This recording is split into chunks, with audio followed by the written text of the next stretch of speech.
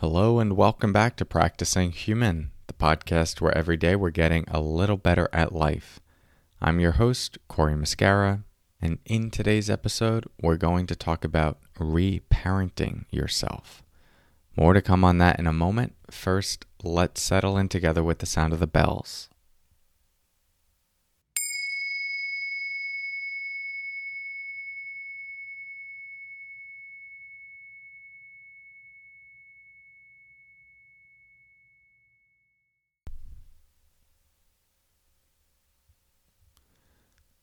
Okay, so many of us growing up didn't receive the security, the parenting, the caregiving, the love, and the foundation for feeling seen and safe that maybe we wish we would have, or that we actually most needed as human beings.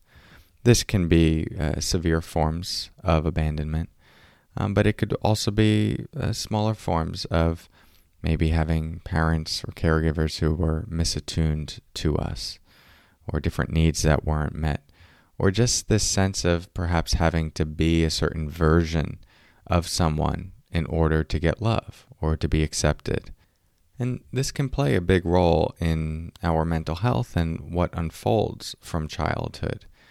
If some of these basic needs weren't there for us, we may find ourselves caught in patterns where we're trying to get certain things from other people, or we don't trust people because we didn't get it from the people who we were supposed to trust the most, or we have a complicated relationship to things like intimacy or love or expressing boundaries or sharing our needs. And as I said, a lot of this stems from some of those early years in our life. So what do we do about this if we've had this experience and perhaps we're not able to repair some of those relationships with our caregivers, or the damage was done, so to speak, and now we're left with what happened and the residual of that in some of these patterns? If we're not able to get that parenting in the way that we most needed it, what are we left with? Well, the good news is there are many people who have had this experience and have come out the other side stronger and have developed a quality of stability and safety within themselves, and have worked through maybe some of the patterns that have arisen in relationship to other people and their needs and their boundaries. And it didn't involve getting in a time machine and going back in time. It often involves the process of reparenting ourselves, becoming our own parent, becoming our own form of a secure attachment, a stable home base, a point of safety. And so in those early years, we have these needs and we depend on someone else to help meet those needs or teach us how to meet our own needs. If we're hungry, it's met for us. If we're crying, we're consoled. If we feel scared, we're nurtured. And in this way, we learn how to take care of ourselves through someone else doing that for us. Well, if we didn't get that, we can still become that for ourselves. Now, I don't want to simplify all of childhood healing and trauma healing into just this one episode, but what we are talking about here is foundational to so much of developmental trauma healing. And the foundation for starting to become that parent for yourself really begins with self-awareness, recognizing the needs that are emerging in you when you are feeling unsafe, when you feel like a boundary is being violated, when you feel uncertain about something or you're feeling an emotional response. We do first need the capacity to be aware of that experience so that we're not consumed by it. Because when we're in the experience, we're just going to be acting it out. And what we need to develop within ourselves is a part of us that's actually somewhat distant from the experience, that can relate to the experience. And that's where the self-awareness comes in. And how do we develop that? Well, a mindfulness and meditation practice is one way where we learn to actually step back from our thoughts, our emotions, our sensations, our patterns, and observe them as a witness. Now, that witness standpoint, that part of us that's able to be grounded and steady, can then look on and see the part of us that is concerned, is feeling unsafe, is experiencing an emotion, and from that vantage point can relate to that experience. The relationship could come up as saying something to yourself, saying, it's okay, we've got this, I'm here for you, you're safe right now. And so it could come up in the form of talking. It could also just be this kind, compassionate awareness that's holding the container for your experience, allowing the experience to be processed, to move through you.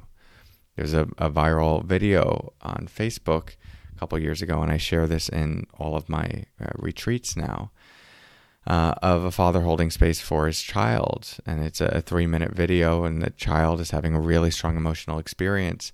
And you watch the child screaming and crying and banging. And then the father's just there, really spacious, really steady, really calm, offering a hug when it's needed. If the child's pushing back, giving the child the space to push back. And in that way, the child has the opportunity to go through their emotional expression and still see that their support is there, that they're still loved through that. And that is what develops that sense of trust that we can be ourselves and still be okay and still be accepted. And yeah, it's hard when we didn't get that when we were younger. It can be the deepest pain. And it's also something that we can start to rebuild in ourselves through this process.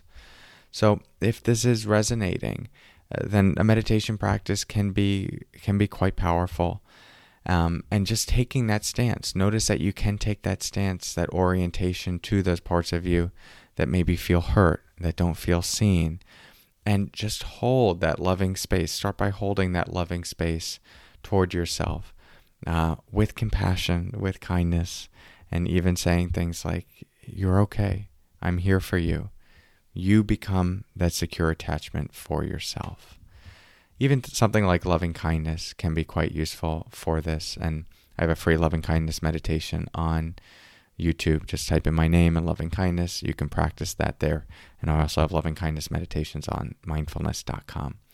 Loving kindness meditation really does tend to be quite reparative because you're actively cultivating wishes of well-being, from yourself to yourself. And for those who have experienced trauma, especially developmental trauma, I've just seen transformative results from a consistent loving kindness practice. So it's something to consider in addition to a basic mindfulness practice where you're learning to take the stance of the observer who's able to hold the experience without becoming the experience.